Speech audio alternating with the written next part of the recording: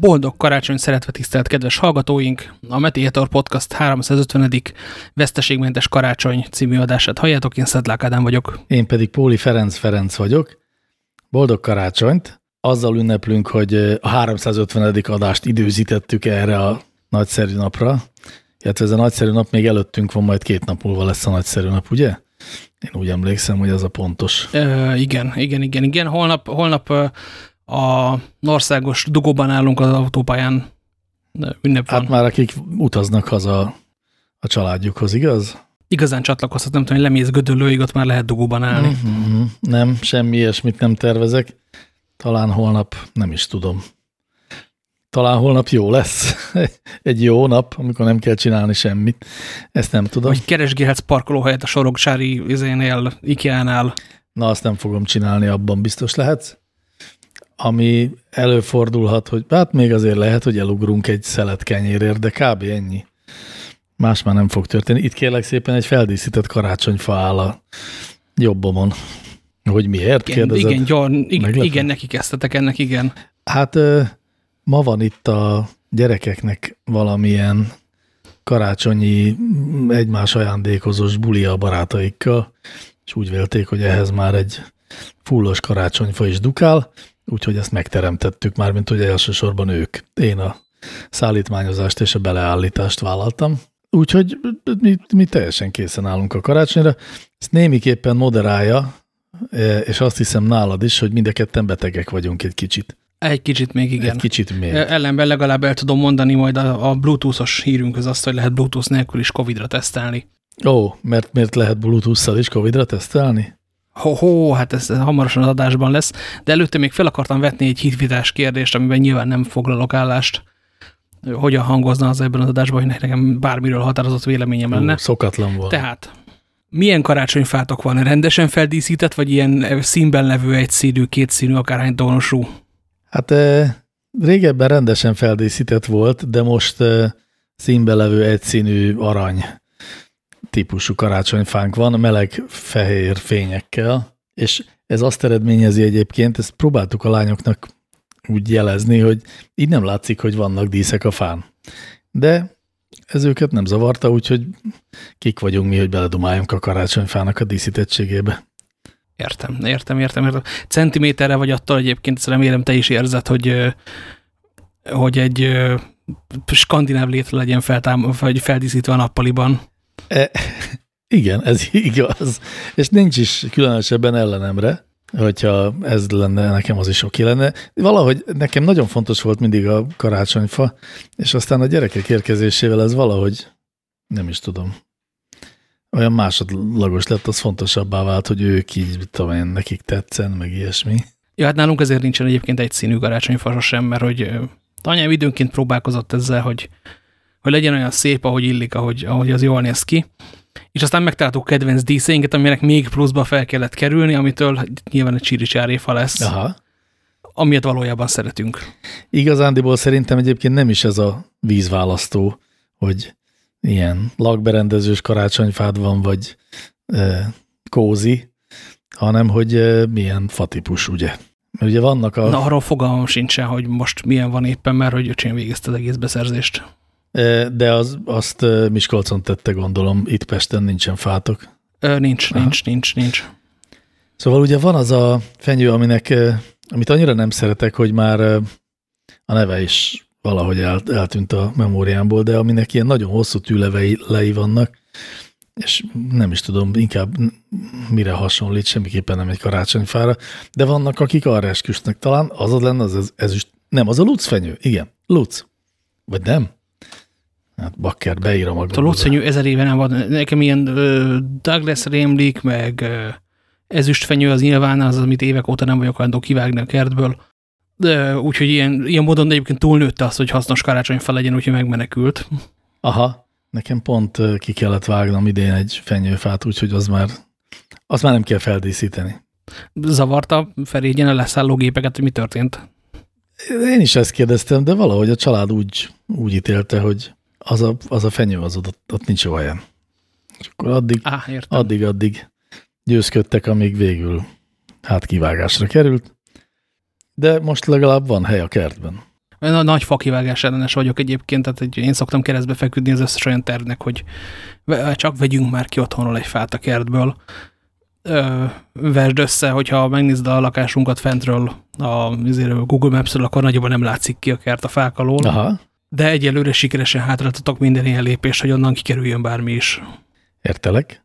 Egyetértek veled, melletted vagyok ebben.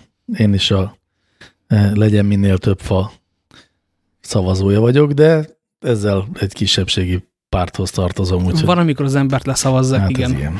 Találtam közben a Google-on egy képet arról, hogy milyenek az egyes főfajta fenyők. Azt tudom, hogy nekünk Nordman fenyőnk van, de azt, hogy melyik az, amelyikre gondolok, és ami olyan, amit nem szeretek, azt nem látom, de szerintem azt már nem is lehet venni. Olyat már senki nem szokott állítani.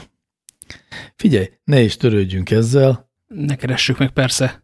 A Norman fegyő egyébként gondolom az, amíg áthajózik Angliába, és utána a nyakukba ültet egy királyi dinasztiát. Nem, a Nordmant is itt termesztik a budai hegyekben. Tehát nem kell messzire menni vele. Mindegy, engedjük el ezt a viccet. Köszönöm. Nekem is könnyebb lesz így.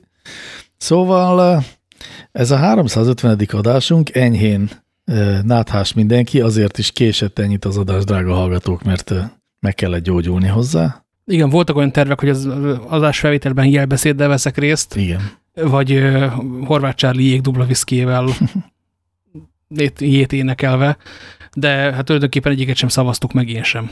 Igen, ezért inkább a várakozás mert döntöttünk, de most már akkor itt a 350. jubileumi adás, amely hát mi mással kezdődhetne, mint azzal, ami történetnek a megoldását tömegek követelik tőlünk a Telegram csatornánkon, amennyiben az előző adásban elpanaszoltam, hogy beteg lett a tévé, és kell megoldás.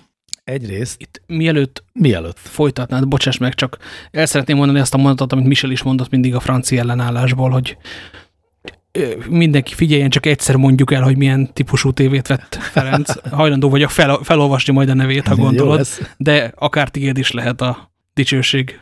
Végül is te választottad magadnak.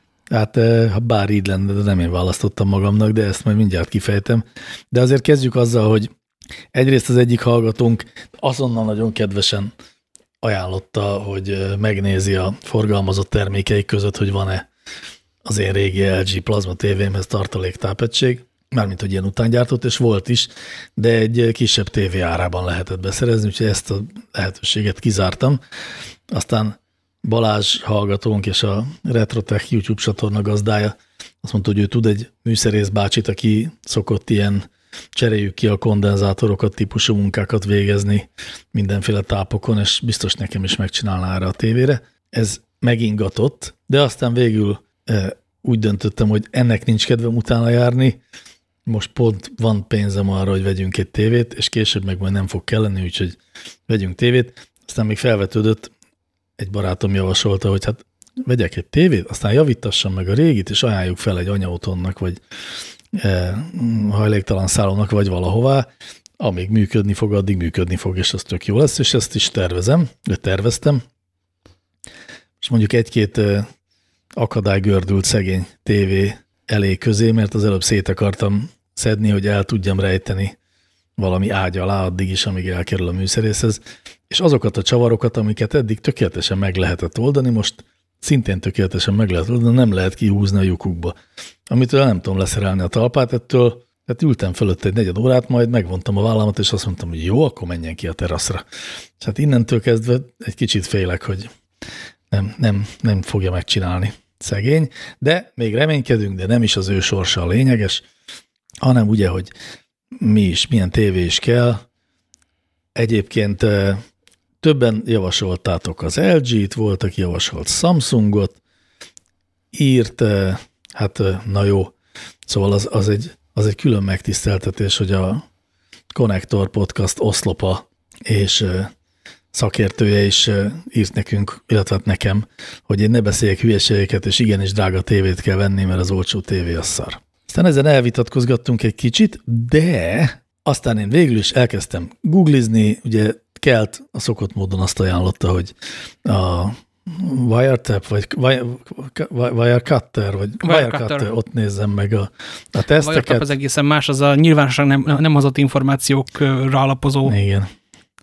Jó, szóval a Wirecuttert megnéztem, meg még néhány másik tévés oldalt is megnéztem, és lásd csodát, több helyen is a budget kategóriában a Hisense tévék nyertek ilyen teszteket, például a Wirecutternél is.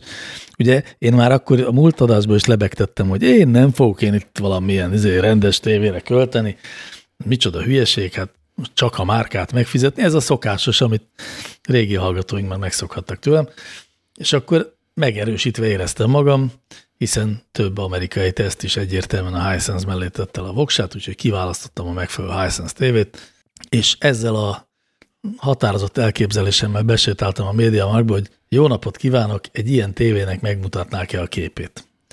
Fiatal ember oda sétált velem a megfelelő tévéhez, azt mondta, hogy itt van, kérem tekintse meg a képminőséget, nem javaslom, hogy megvegye. Ó, mondom, jaj, hát miért nem? Hát nézze, mondta ő, ugyanennyi pénzért LG-t meg Samsungot is tud venni, aminek sokkal jobb a szerviz háttere Magyarországon, mint a Hisense-nek. Továbbá ezen van egy Vida nevű ilyen saját operációs rendszer, amire lényegében a YouTube-on és a Netflixen kívül nem nagyon van más app, és ugye nem egy Android TV, amire bárki fejleszthet, úgyhogy nem lesznek appok, és hát a kép is elég vacak, és akkor inkább mutatnék egy kicsit olcsóbb Samsungot, meg egy 10 000 forinttal drágább LG-t, azokat nézze meg, és aztán azok közül válassza. És én magamat teljes mértékben meghazudtolva az egyhetes kutakodás végén egy fiatalember gyors rábeszélésére azt mondtam, hogy jó, hát akkor kérem ezt az LG-t. Upsellelt téged egy nagy kólával. Igen, ez történt. Úgyhogy a végső döntés az az LG 55 UP 780003 LB, nem tudom ezek mi. Azt tudom, hogy az 55 az a képátló, tehát egy 55 incses 139 centis tévéről beszélünk. Az UP pedig Új Péter. Az UP pedig Új Péter, ez egy sima IPS paneles 4K-s tévé, okos tévé nyilván, de már nem nagyon lehet butát kapni, azt hiszem, WebOS operációs rendszerrel. És hát ugye azt mondtam a múltkori adásban is, hogy nekem különösebben nincsenek igényeim a tévével kapcsolatban, csak hogy legyen szép valahogy a kép, és menjenek rajta azok az appok, amik miatt én nekem egyáltalán tévén van, vagy mi nekünk egyáltalán tévénk van. YouTube, Netflix, HBO Go, Spotify esetleg, bár az talán minek is, de majd erről is mindjárt kitérek. Na, a lényeg, hogy ez hazajött, beüzemelődött, és nagyon megdöbbentő volt. Egyrészt egy 11 éves tévé után egy ilyen 4K-s sima IPS paneles az a legrosszabb LCD vagy LED panel, ha jól hiszem.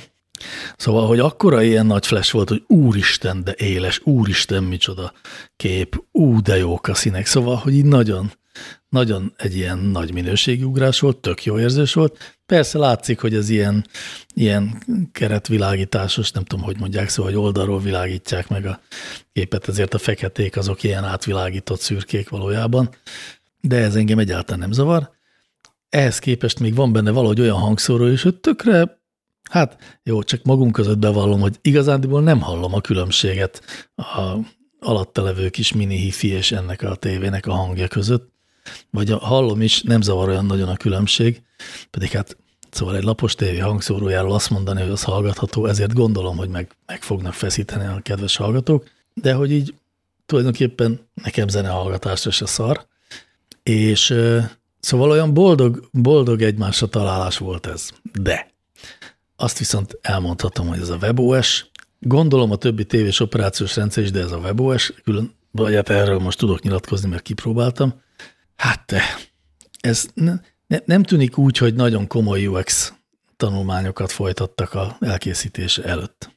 A WebOS-nak a sztoriét tudod? Hogy ez az utolsó jó palmos termék volt, amit aztán sikerült addig adni el különböző embereknek, míg oda nem került az LG-hez, aki felpattintotta egy tévére saját UI-jal.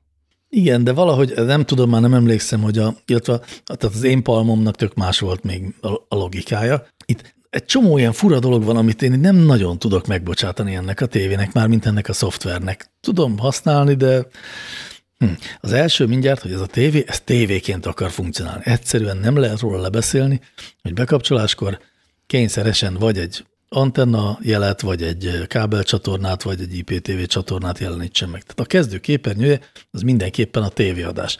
És ugye nekem ugyan van tévé előfizetésem, mert nem lehet, vagy hogy mondjam, drágább lenne az internet, hogyha tévé nélkül venném, de nem nézzük, és ezért nincs a tévé csatorna bekötve, és ezért tehát egy nagy fekete képernyővel indul mindig a tévé, és meg kell nyomni a home gombot, hogy előkerüljenek azok a funkciók, ami miatt nekem tévém van.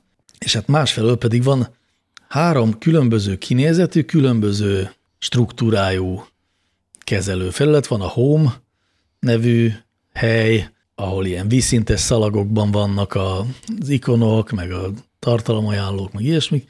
Van egy Settings menü, ami a bal oldalon függőleges kerek ikonokban található, és ott jön elő egy menü.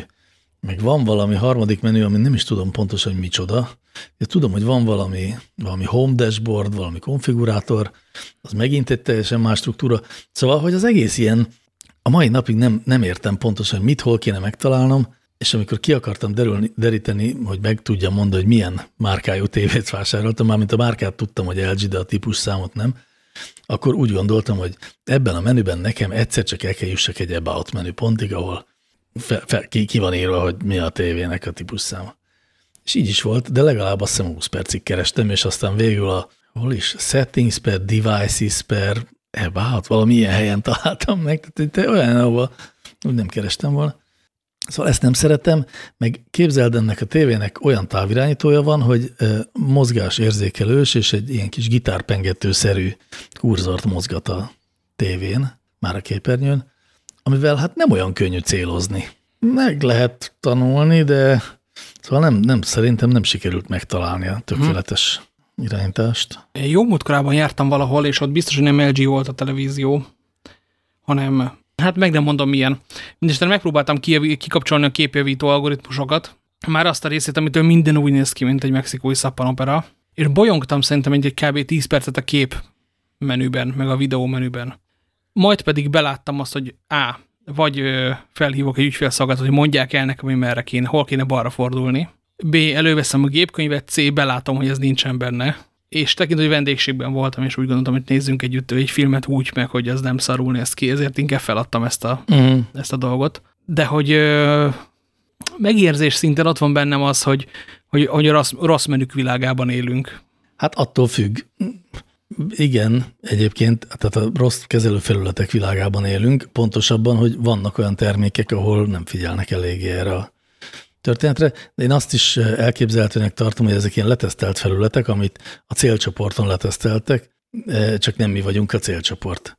De azért az furcsálom, hogy manapság egy ilyen háztartási eszköz, aminek egy bonyolult menürendszere van, az semmilyen értelemben nem korrelál a telefonoknak a kezelési logikájával, mert hogy úgy adná magát, hogy valahogy onnan felől kéne elindulni, nem? Mert azt mindenki használ ugyanis.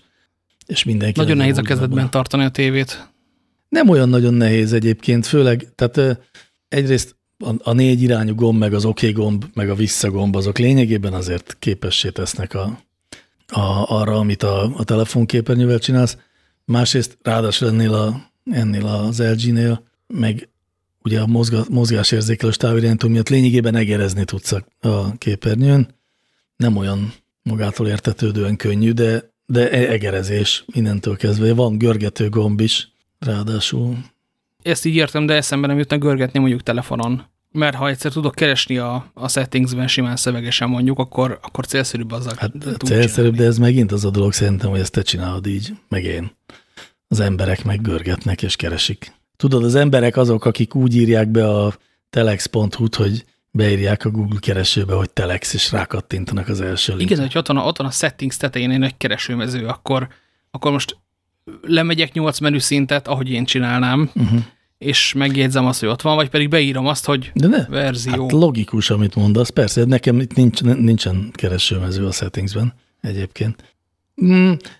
Nem akarok ezen így nagyon puffogni, inkább csak elmeséltem, hogy ezek a tapasztalataim.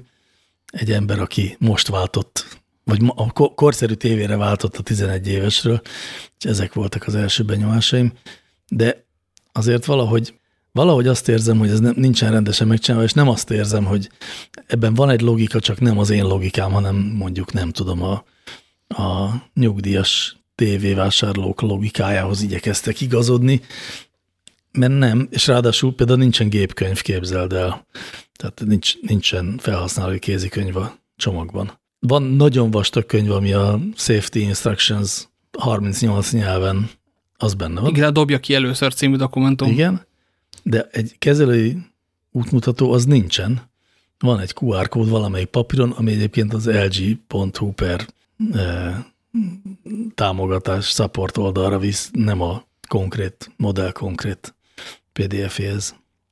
Hát igen, így történt, és akkor ami ebből a tanulság, hogy én nyomoztam egy hétig alaposan, tájékozódtam, teszteket olvastam, és YouTube videókat néztem, majd egy fiatal ember a MediaMarktban 1 perc alatt lökött le az én elképzelésemről, és egyébként tök valid érvekkel azt mondta, hogy nézd, ugyanígyba kerül, ismertebb márka, jobb szervizhálózat, és hát tényleg. És azon gondolkodtam még, azt akkor még hozzáfűzöm, hogy vajon egy ilyen műszaki nagyáruháznak az eladói, és itt Pisti biztos, hogyha hallgat minket, akkor majd elmondja, hogy ez hogy van.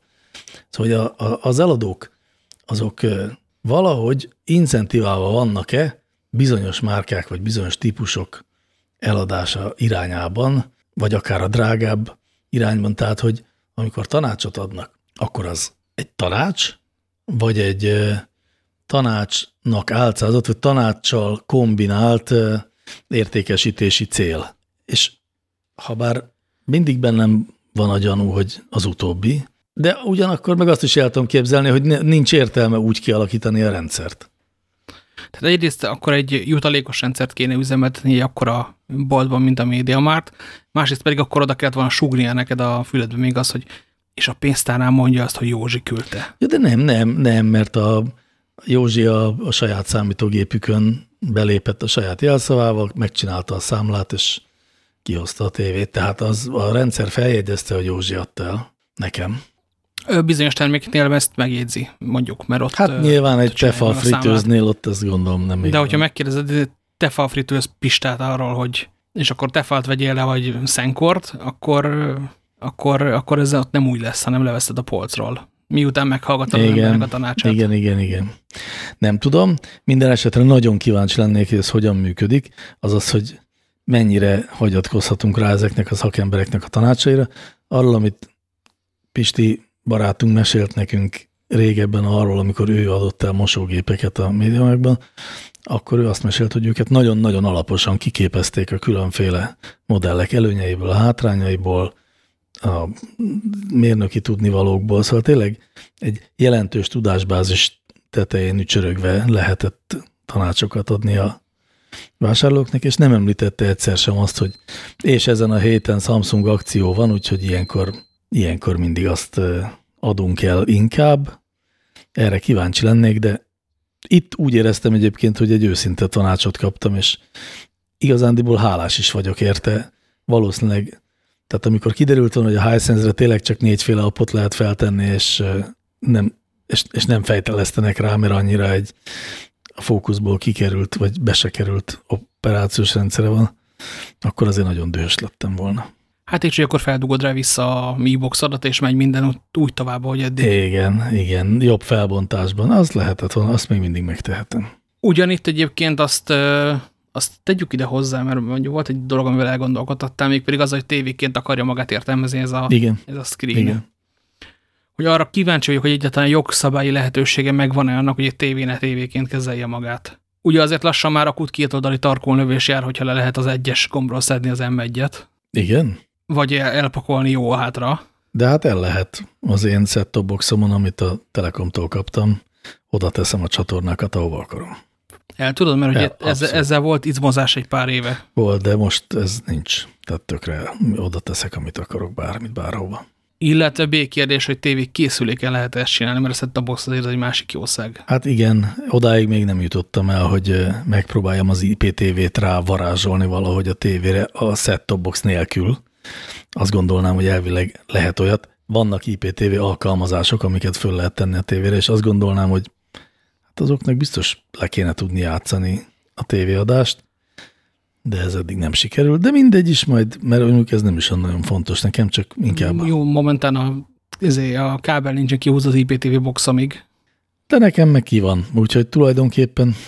Aktívan csinálja, ami miatt rendeltem, akarom mondani, csökkenti az internet előfizetés árát. Igen, ezt teszi pontosan. Na jó, hát ennyi az én TV történetem.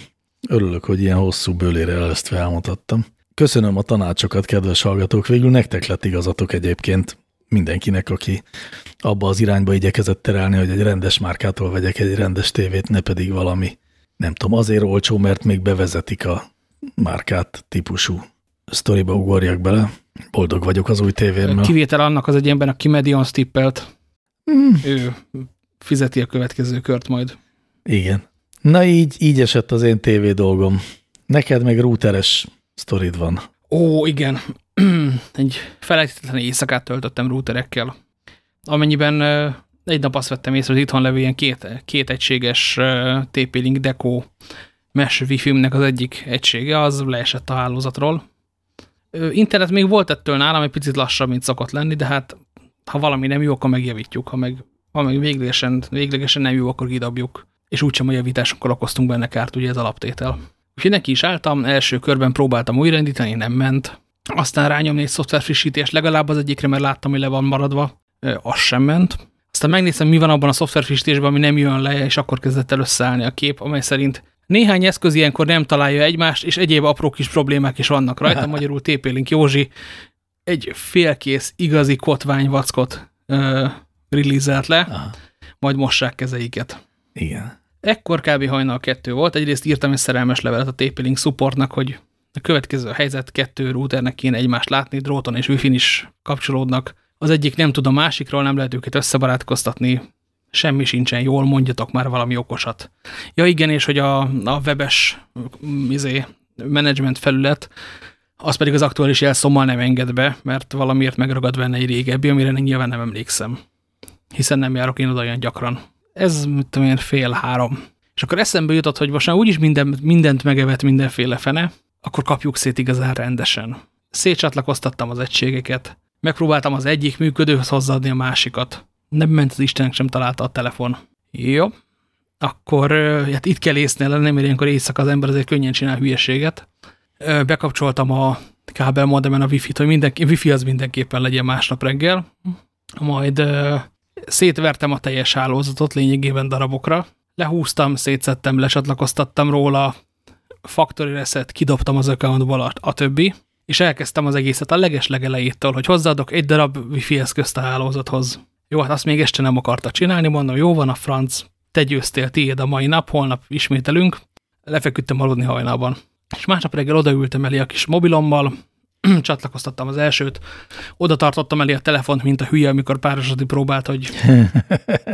Ha közelebb van és oda mutat, akkor jobban fognak csatlakozni. Észlejétek már egymást, a jó Istenre.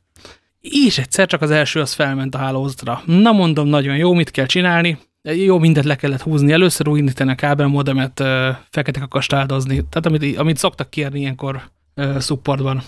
Na jó, akkor nézzük a másodikat. Hogy lehet azt hozzáadni? Hát simán kapcsolja be, várjon meg, amíg kéken villog a LED, és utána nyomjon a következő gombot, a next gombot. Oké, megcsináltam ezt is. Kéken villog, next gomb. Megtalálták egymást. Akar a harmadikat hozzáadni? Nincs az Isten.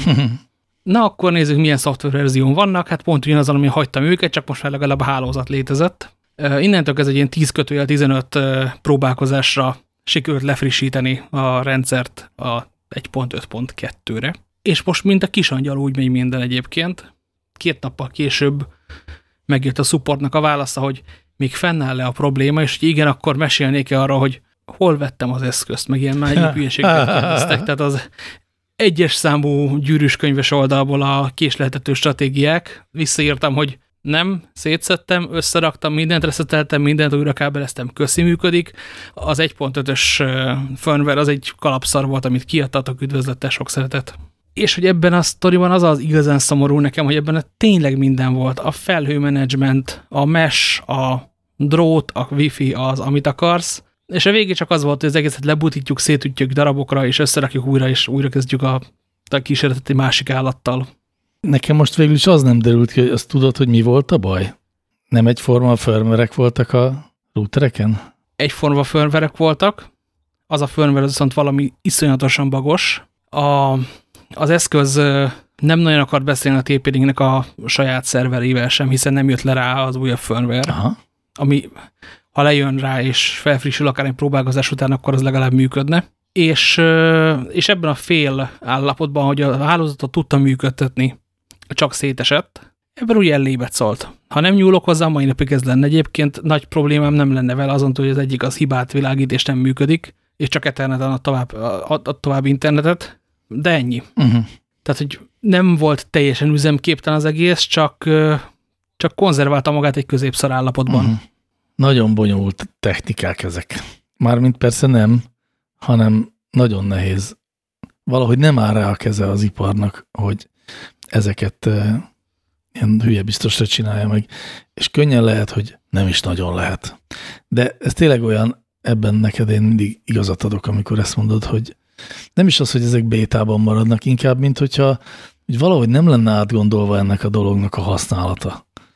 Tehát, hogy az emberek adott esetben ezt telepíteni akarják, vagy módosítani akarnak egy beállításon, és hogy ahhoz olyan sok informatikai tudást várnak el ezek a gyártók, ami hát mindenképpen túlzás. És nincs ez jól, tehát nem onnan van ki, olyan mint hogyha a mérnök osztály dolgozta volna ki az ilyen design alapelveket, nem pedig a design osztály. Az benne a zavaró, hogy ha ez a cucc nem tudná automatikusan frissíteni magát, és nem lenne ott egyébként a telefonom az app, ami, hogyha rányomok egy ikonra, akkor frissít, akkor oké, feltételezzük a user, hogy ő a rendszergazda, és ő tudja, hogy mit kell csinálni. És kezébe adtunk minden hatalmat. Így viszont egy közepesen tájékozott felhasználónak oda lehet adni azzal, hogy tessék, tudod egyszerűen frissíteni, nyomkorásszad bátran, nagy baj nem lesz, ehhez viszont valójában a szoftver nem nőtt fel. Igen, valami ilyesmi, és az általános, tehát ezt most ugyanígy el tudnánk mondani rengeteg eszközről, akár az előbbi tévés történetről, vagy az IPTV-ről, ezekről a routerekről, de valószínűleg egy laptopot is lehet olyan állapotba hozni, hogy ilyen harcedzett régi számítógép nyomkorászók, mint te meg én is megrettenünk egy pillanatra, hogy na most mi van? Úristen, mennyit fogok én túrni a driverek között. És hát ez fura tulajdonképpen, hogy ez így van, hogy ez így van. Drivert iszonyat régen nem telepítettem, és ezért rendkívül hálás vagyok. Igen, én is, bármint hogyha... Mint ahogy IR kultközéseket sem láttam már 30 éve, vagy 20. Hát azt talán nem, igen. Na jó, azt hiszem világos üzenetet adtunk át a hardwaregyártóknak, kapjátok össze magatokat, vegyetek fel designereket, illetve egész pontosan szerintem service designereket kéne felvenni, és aztán ők majd elmesélik, hogy mit, hogyan kéne csinálni. Hosszú menetelés lesz. Illetve a kód nem teszteli le magát. Ezt se felejtsük ki belőle. Azt szerintem, abban teljesen biztos vagyok, hogy majdnem szinte soha nem az van, hogy valami nagy bugot hagynak benne a legfrissebb verzióban, hanem inkább az van, hogy végtelen sok eszköz variáció van, amik kisebb-nagyobb dolgokban eltérnek, de tényleg olyasmikben, hogy ugyanarra a funkcióra ilyen vagy olyan chipet sikerült éppen beszerezni és beépíteni abba a sorozatba, és az ilyen vagy olyan chip valamennyiben eltér, és amikor egy új release kimegy, akkor nincs lekezelve minden egyes lehetséges eset. Én azt gondolnám, hogy ezek inkább ilyenből jönnek ezek az elakadások. Hát érted, most azt gondolnád, hogy ezt a hardware gyártók ellinkeskedik, vagy hogy nem tudnak egy jó nagy Excel-t vezetni, erről már egyszer beszéltünk, hogy végül csak egy nagy Excel táblát kéne, egy nagy Matrixot felállítani. De ugye most láthattuk, hogy a Windowsban volt ugye egy olyan sérülékenység, hogy az egyik legismertebb magyar internetbiztonsági szakember a Facebookon olyan posztokat tett közzé, hogy gyerekek, nagy baj van, mindent visznek. Mindent is visznek, azonnal állítsátok be a kétfaktorost mindenhol, most rögtön. És csak így néztem, hogy Jézus, mi történik? Ja, nekem nincs Windowsom. Na jó. Te várjál, te a Log4j-ről beszélsz? Lehet, hogy arról beszélek, az nem egy Microsoft szélős. Az nem a Windowsban van. Ha nem? Nagyon sokkal jobb. Az egy log management library, ami hát így nagyjából az összes nagynál fut, meg egy csomó szoftverben benne van, meg a leginkább mindenhol lehetne leírni. Tehát az nem egy Windows sebezhetőség, az egy általános sebezhetőség. Értem. Lehet, hogy nálad is van, vagy 3 belőle. Ups. Értem. Nem baj, nekem a laptopom magát frissíti, úgyhogy biztos már megtett mindent az ügyek érdekében. Hát ha csak nincsen köztük olyan app, amiben ezt még éppen nem frissítették, vagy egyáltalán nem frissítik az appot sem, de még használod. Hát igen, erre nem vennék mérget. Ha az appot magát frissítik is, de a szerver hátterét például még nem, mert a rendszergazda éppen, nem tudom én, balin vesz részt motoros túrán. Vagy kókuszevő bajnokságon. Igen. Értem. Na jó, de ez akkor látod, hát amellett szól, hogy úristen, milyen nagy sérülékenységek tudnak előbukkanni. Ahhoz képest egy kis összeakadása, valami kis vacak firmware-nek, hát érted? De ettől valóban egy kicsit rosszabb ez az egész élmény, és még az is eszembe jutott, hogy majd amikor már a metaverzumban fogunk virtuálisan tapogatózni 3D-ben, és majd ott az ilyen immerzív élmény kellős közepén fog jönni valami elakadás, az mennyivel bosszantóbb lesz. Ettől momentán kevésbé félek. Hogy bosszantó lesz, vagy hogy te a metaverzumban fogsz tipi tapogatózni? Hogy a metaverzumban fogok tipi tapogatózni záros határidőn belül. Én oda várom magamat. Érjünk oda, aztán majd 15 év múlva elővesszük ezt a jóslatot. Rendben, majd körülnézünk. 1.048. részében. Jó van. Na, ha már ilyen a informatikai, illetve technológiai szemétszedésnél tartunk, akkor csak úgy el akartam panaszolni, vagy nem is panaszolni, nem tudom, hogy mostanában egy csomó mindent vásároltam a Sharkany Center nevű nagy kínai ilyen piacszerűségben, ahol a LED lámpától a szerszámokon át, a telefontokokig, meg a egészen botrányos nadrágokig mindent lehet vásárolni, és én ilyen LED lámpa, LED szalag, ilyesmikért oda szoktam menni, gondolván, hogy annyira olcsó, hogyha elromlik, legfeljebb kicserélem. De most egymás után 2 olyan terméket is sikerült hazahoznom, hogy az egyik az a bekapcsolás után azonnal romlott el, a másik azt hiszem 1 nap után, és ott a felhasználó is némileg ludas volt, de azért csak némileg az érdekes volt, egy diffúzor, egy ilyen, tudod, ilyen víz elpárologtató illat igen. Ami most iszonyú divat, és mindenhol ezt lehet kapni.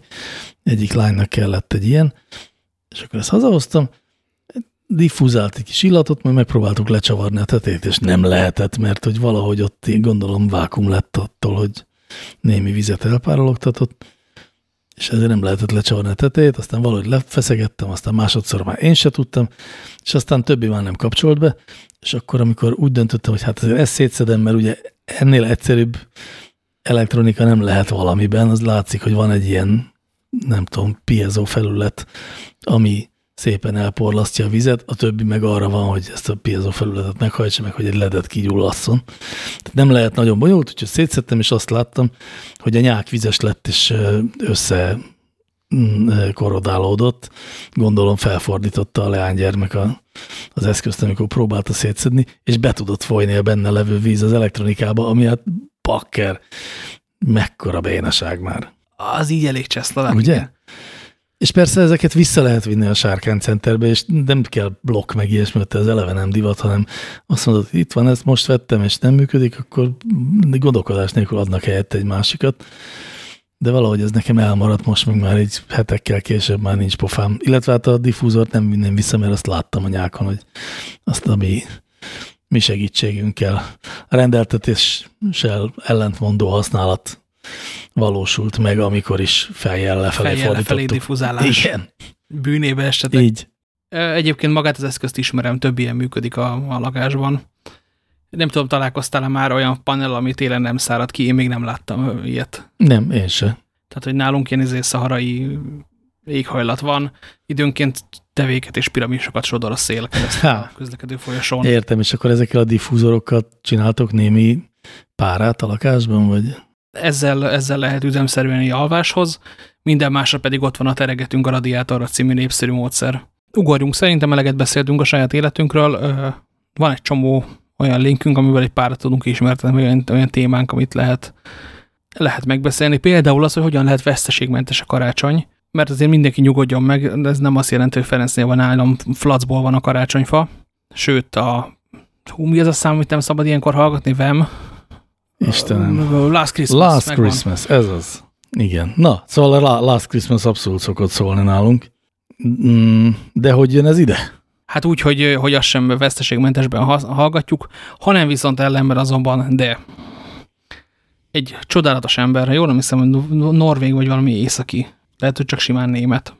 Nem, norvég, oké, jól emlékeztem.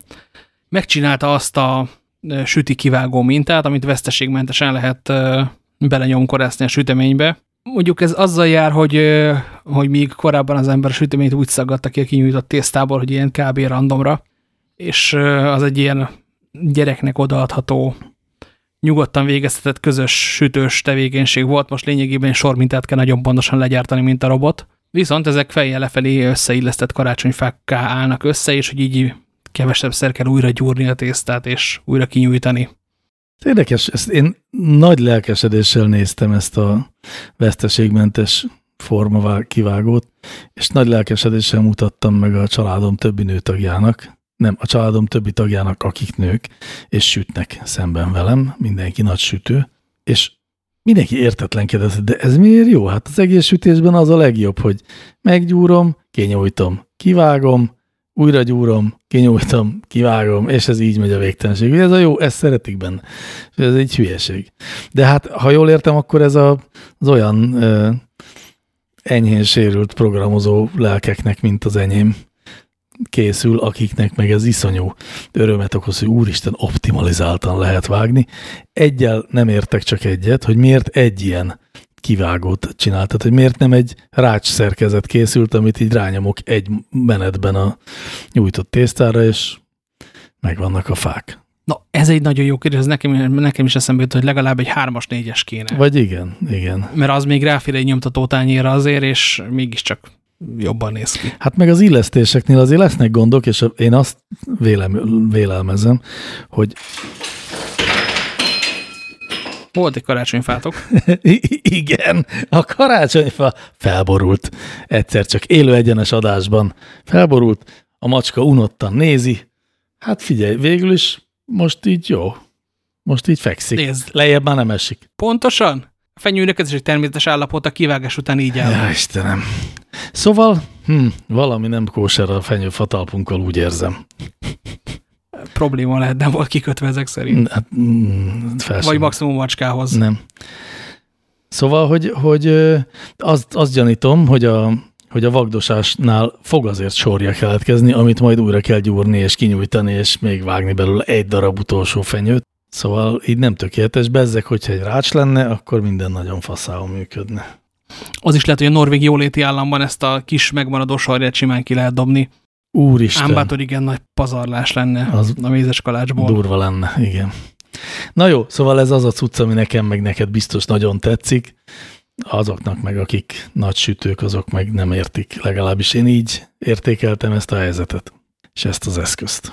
Igen, ugyanitt azért még tegyük hozzá azt, hogyha valaki esetleg pogácsát szeretne sütni, akkor közismeretes módon a pogácsa szaggatás az egyetlen nem szükséges pogácsa szaggató. Például feles pohár. Igen, pontosan az ember fog 2 darab feles vagy 2 darab boros poharat. Az egyiket megtölti azzal, amire eredetileg alkalmazza ezt a poharat, nehogy megsértődjön a másik, amivel közben kiszaggatja a süteményt. Így pontosan. Szóval, hogy ahhoz nem kell ilyen forma, de azért oda is jó, viszont a négyzetes pogácsát azt nagyon nehezen tudná feldolgozni a kis szabályokba kapaszkodó lelkem. Úgyhogy ott mindenképpen... Ezt teljesen értem. Azt nem lehet igazán jól, azt hiszem, optimalizálni. Hát annyiban igaz, hogy körnél azért lehet számolni azt, hogy mi az a átmérő és elrendezés, ahol minimális mennyiségű sorja keletkezik. Egyébként tudod, hogy lehetne? De basszus, hát mi nem vagyunk mi gépészmérnökök. Hogy a pogácsa szaggatást... Én nagyon jól tudom, hogy én miért nem. Úgy kéne csinálni, hogy nem kinyújtunk egy tésztát, hanem feltekerjük, lényegében egy hosszú rudat készítünk, és abból vagdosunk le szeleteket, adott esetben egy ilyen vágógépszerű eszközzel, ami egyszerre levág 100 darab pogácsát. Pogácsa extruder. Így. A gyárban biztos így csinálják a gyári pogácsát. Egyszer valahol láttam egy ilyen csavaros tészta csinálógépnek az extruderét.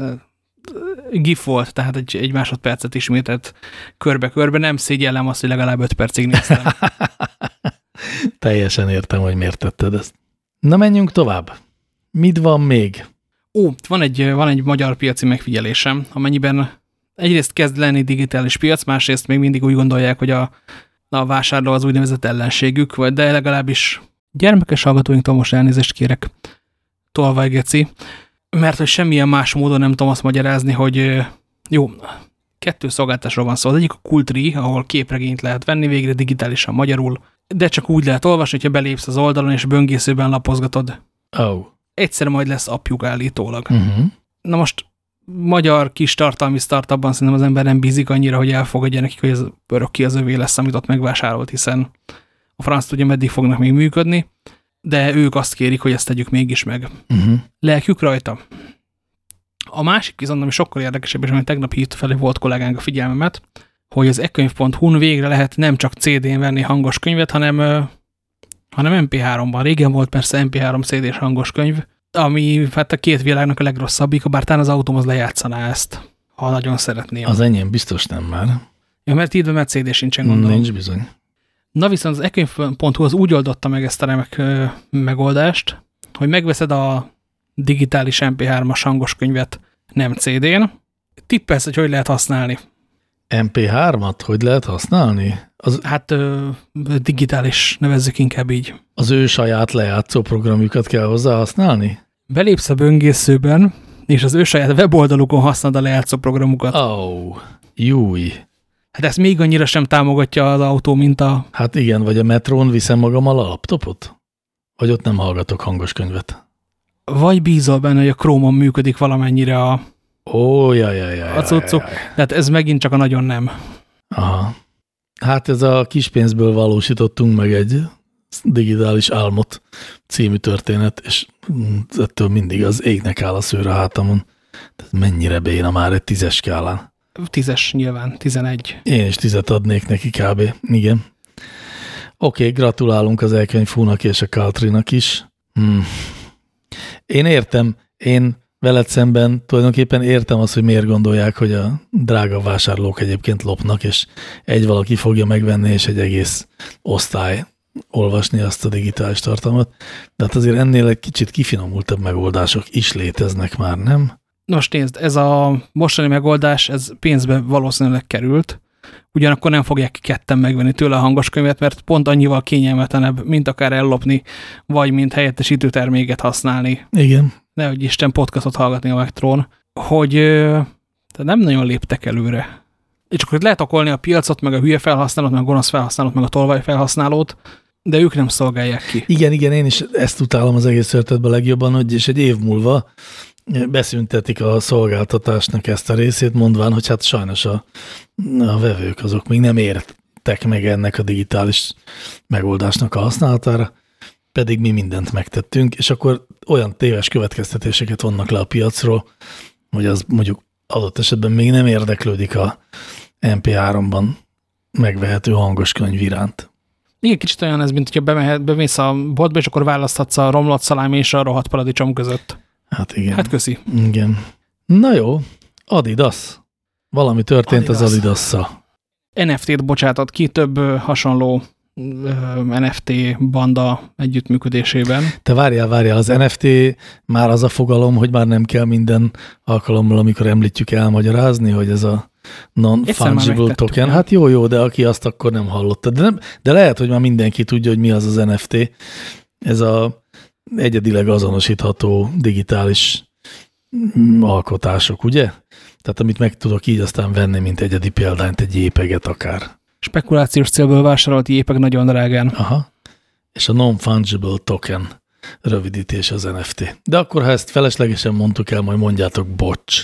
Igen, na és az Adidas úgy gondolt, hogy mivel ilyen NFT sztárokkal működik együtt, tehát náluk sikeresebb és ismertebb spekulátorcsalókkal, ezért mégiscsak valahogyan hát korlátozni kéne az, hogy hány ember, hány dolgot vehet tőlük.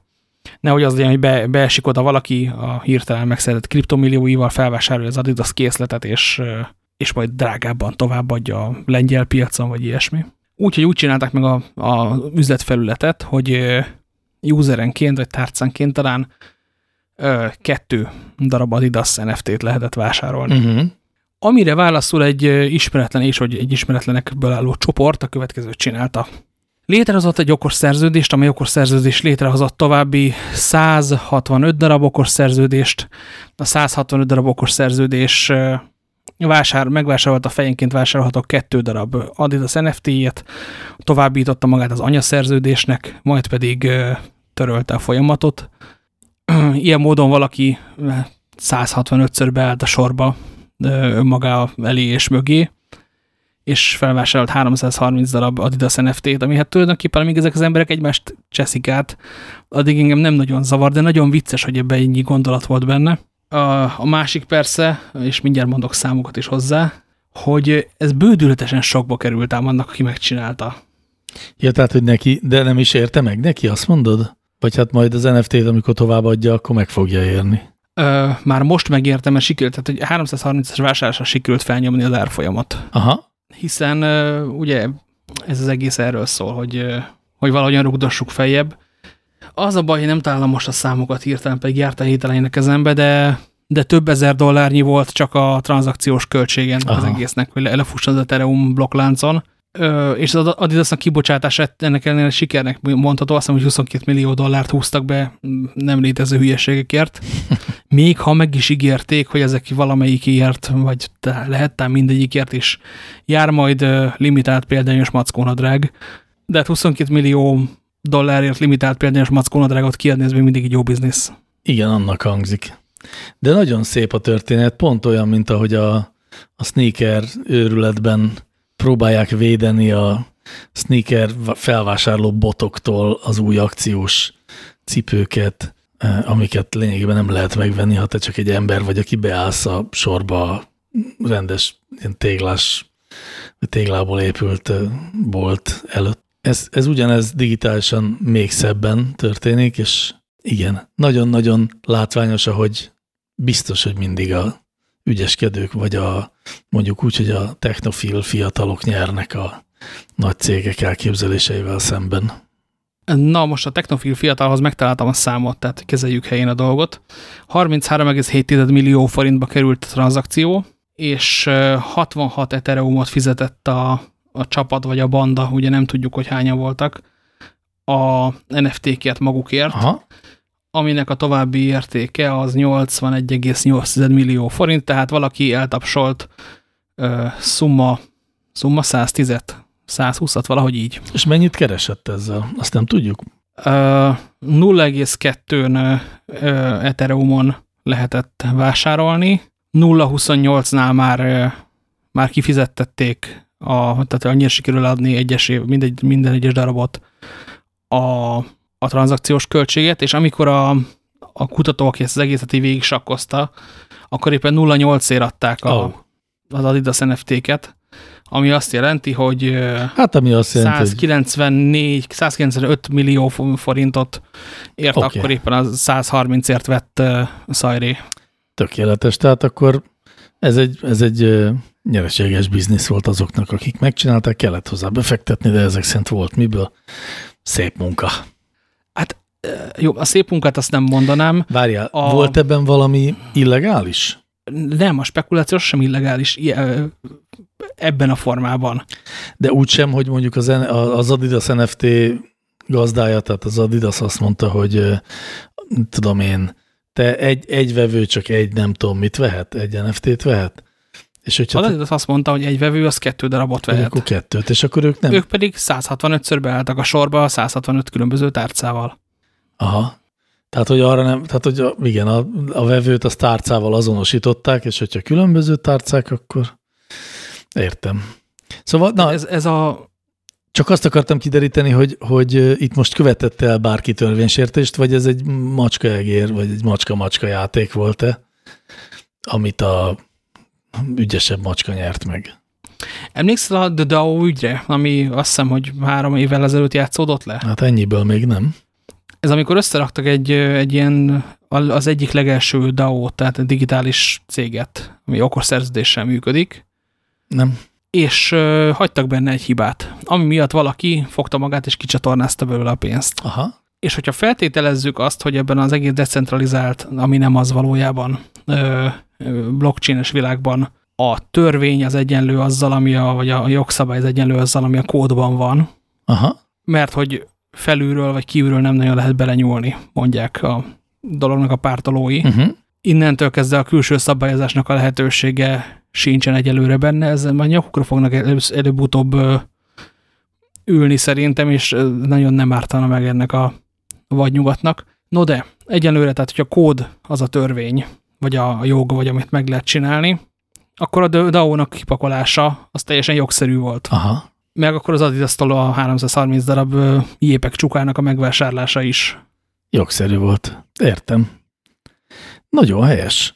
Akkor ezek azért jók talán, jó, hát nem helyes, de azért jók, mert valahogy a vadnyugati állapotokat kénytelenség lesz szabályozni, amikor az ilyen hisztik majd nagyobb méreteket öltenek, mert amíg az Adidas szív ezzel egy kicsit, hát akkor senki nem hullajt nagy krokodilkönnyeket, de amikor majd az emberektől veszik el a befektetéseiket, és most két olyan történet is jött szembe velem, hogy magyar ismerősök, magyar nagyszülei ilyen és olyan terményeket termesztenek vidéken, és bitcoinért akarják azt értékesíteni, mert jött valami ember, aki rábeszélte őket, hogy majd ő bitcoinban fogja őket fizetni. Ami önmagában akár jó, lehet is, vagy nem tudom, de hogy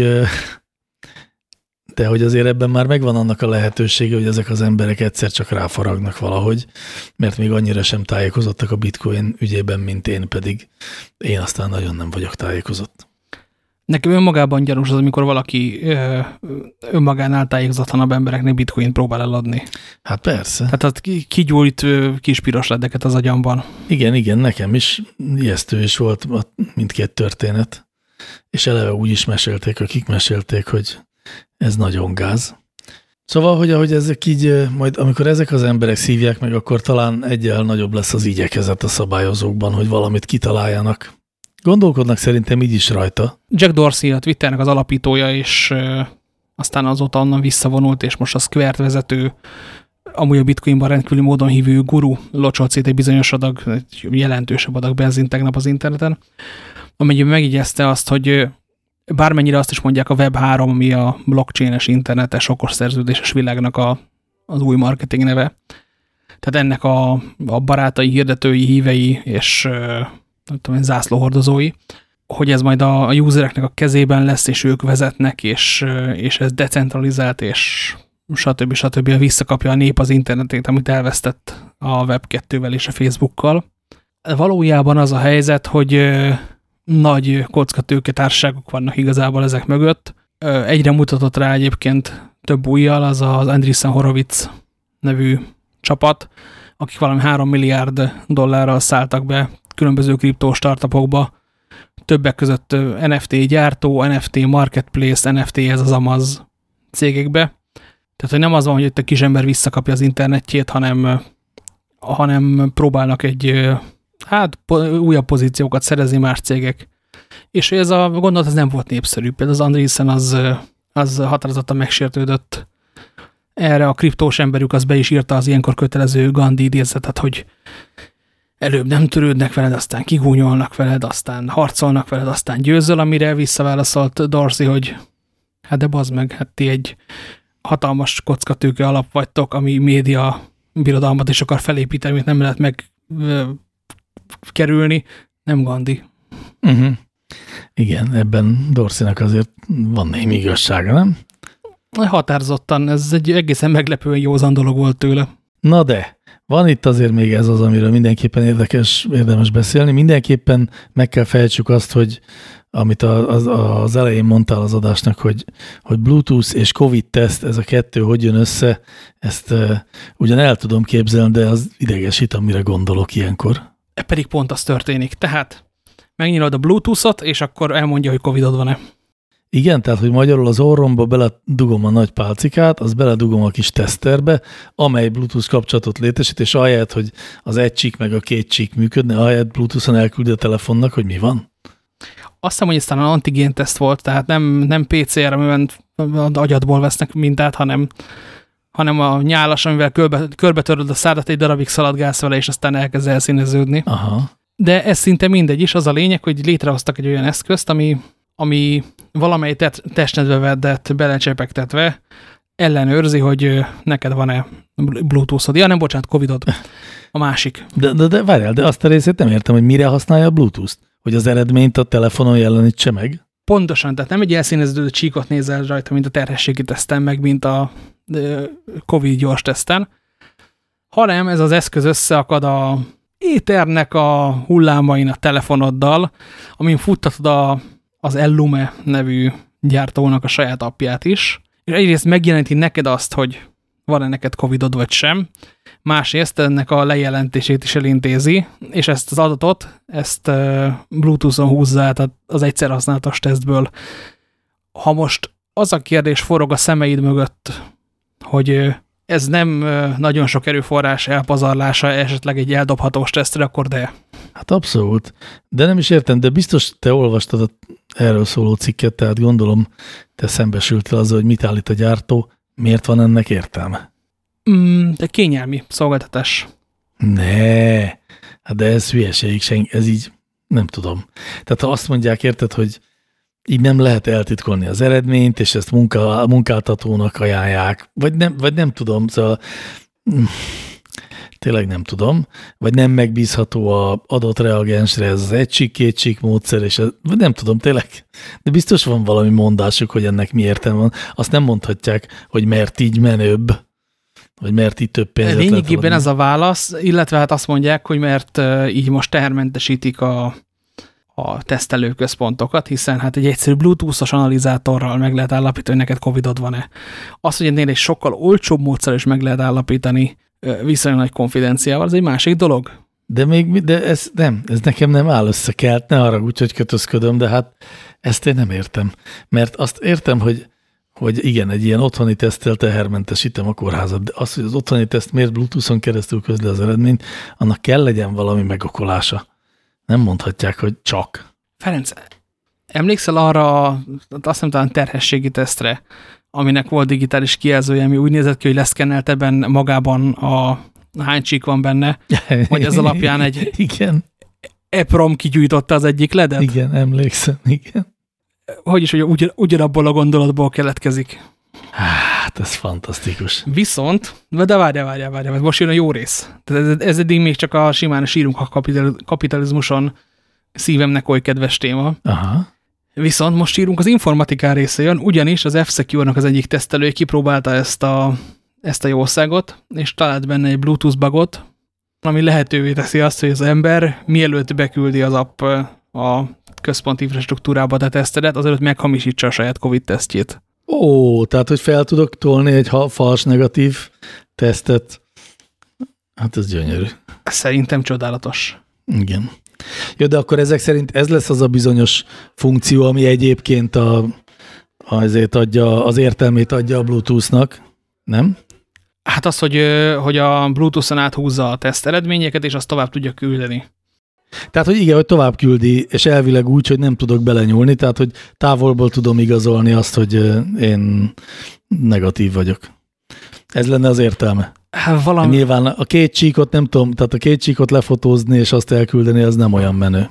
Bár pont annyira de hasznos, és mivel ezek a tesztek igazából 15 perc alatt, vagy 20 perc alatt kiértékelik magukat, a sima nyálas is, ezért az is lehet, hogy azt a dolgozót, hogyha nem egy nagyon-nagyon-nagyon sok céges, sok vállalkozós cégnél dolgozol, akkor addig ületjük kint a portán egy maszkban. Hát azt is lehetne, de gondolom, hogy ez így egyszerűbb, hogyha ki tudja küldeni mondjuk egy tévéstúdió a reggeli műsorhoz, előző este kiküldi a teszteket, amit nem tudnak meghamisítani a másnap reggeli vendégek, hanem a telefonjukon keresztül, hogy hitelesen beküldik az eredményt úgy, hogy nem ületik őket ott a folyosón. Ennek így van némi értelme, de ettől még mindent fenntartunk, amit az előbb mondtunk, nem? Tehát, hogy azért ez nagyon fehér megoldás. Plusz várjál, hát azt nem tudom, hogy ez az eredmény, ez megosztható-e. Mert azt írja a cikk, hogy a user és az egészségügyi szolgálatok kapják meg a teszt eredményeit az Ellume-nak a mobilapján keresztül. Tehát, hogy az, mintha nem lenne benne, hogy te egy harmadik félnek kiadod önmagadat igazolandó. Aha, na ez már nagyon bonyolult. Na mindegy, jól van. Figyelj csak, mint azt a kedves hallgatók remélhetőleg nem hallották, de ennek az adásnak nagyon viharosak a felvételi körülményei. Már volt itt minden felboruló fenyőfa, érkező gyereksereg. Most éppen csendesen maradni próbáló gyereksereg, de ezek nem tudnak csendesen maradni természetesen. Úgyhogy most szerintem idáig tart ez a mai adás. Amúgy is mindenki menjen karácsonyfát díszíteni, mézes kalácsot sütni és beiglit keverni a kocsonyatésztába. Vagy aludjon a jászolban. Én azért ezt támogatnám. Egy jászolalvás. És hogy szerintem még megpróbálkozunk idén egy búcsúadással, mármint egy 2021-et búcsúztató adással. Magam is úgy gondolom, hogy ezt valamikor a 2 ünnep között meg kéne kísérelni, aztán elképzelhető, hogy ez jövő év lesz, de higgyétek el, nem rajtunk múlik, ezek a napok ezek úgy szaladnak el, mint a nyúl. Így van, és ahogy végig tekintettünk a 2021-es adás sűrűségi grafikonunkon, akkor arra lettünk figyelmesek, hogy ez a heti egy adás, ez inkább 2 heti egyre sikerült úgy átlagban, ami mindenképpen gyanús nem is tudom, micsodánkat illetően vagy tekintve. Közelítsünk máson, inkább hamisítsunk magunknak egy saját statisztikát. Amikor leültünk adást felvenni, abból mindig adás lett a végén. Ez igaz, olyan még nem volt, hogy kidobtunk volna egy fél adást, ez tény és való, csak a leülés az, amit meg kell szervezni mindig. Na de nem akarunk panaszkodni nektek, kedves hallgatók, hanem ezzel szemben és viszont kívánunk kellemes karácsonyi ünnepeket, sőt, én igazándiból boldog karácsonyi ünnepeket szeretnék kívánni mindenkinek, aki ünnepli, aki nem, annak mit kívánjunk? Kitartást, türelmet? Hát boldog Hanukát is lehet az, mint hogyha mostanában lenne. Hát de az most, az praktikusan ugyanakkor szokták ünnepelni. Aztán vannak még egyéb ünnepek, azt, hogy az ateisták ilyenkor mit csinálnak, azt arról fogalmasítsuk, karácsonyoznak, azt hiszem. És egy dolgot nem mondtunk még el, hogy kedves gyerekek, hogyha csoportba mentek, akkor nyaljatok meg előtte egy tesztet. Ha eddig nem vettétek fel a 3. oltást, akkor vegyétek fel a 3. oltást. Tökéletes karácsonyi ajándék, újévi meglepetés, és az, hogy képzeld, anyukám, bennem már 3 van. Mert hogy ennek az egész szarnak, amiben ezt az évet is eltöltöttük, most már a 2. A büdös életben nem lesz vége, hogyha egyszer elég ember be nem oltatja magát, és vagy nem derül ki véletlenül, hogy az Omikron az tulajdonképpen most már csak nátha nehézségű, vagy keménységű, de ezt nem tudjuk egyelőre róla, ugye, hogy milyen a letalitása. Van az a remek mém, biztos láttad te is, hogy hát van az a mondás, hogy ami nem öl meg, az erősebbé tesz, és ez a Covid-dal szemben az úgy néz ki, hogy ami nem öl meg, az mutálódik, és megpróbálja újra. Egyfelől, de biztos ezt úgy is lehet módosítani a vakcinára, hogy ami nem öl meg, az megerősít. Csak hát ez egy rossz kilátást mutat fel, és lehet, hogy ha ezt mondanánk, akkor valaki azt mondaná, hogy úristen, lehet, hogy megöl? Igen, ezzel a kis gödényista felhorgadással kívánunk mindenkinek boldog új évet, és hogy addig nem jönnénk vissza. De visszajövünk, megpróbáljuk. Ha visszajövünk, akkor el fogom mondani ugyanezt a mondógát még egyszer más szavakkal, addig, amíg mindenki be nem mutatja az oltási könyvét itt helyben. Amíg mindenki be nem küldi, igen, a Telegram csatornánkon. Vagy Bluetooth-on. Az oltási könyvét. Köszönjük a figyelmet, szevasztok! Sziasztok!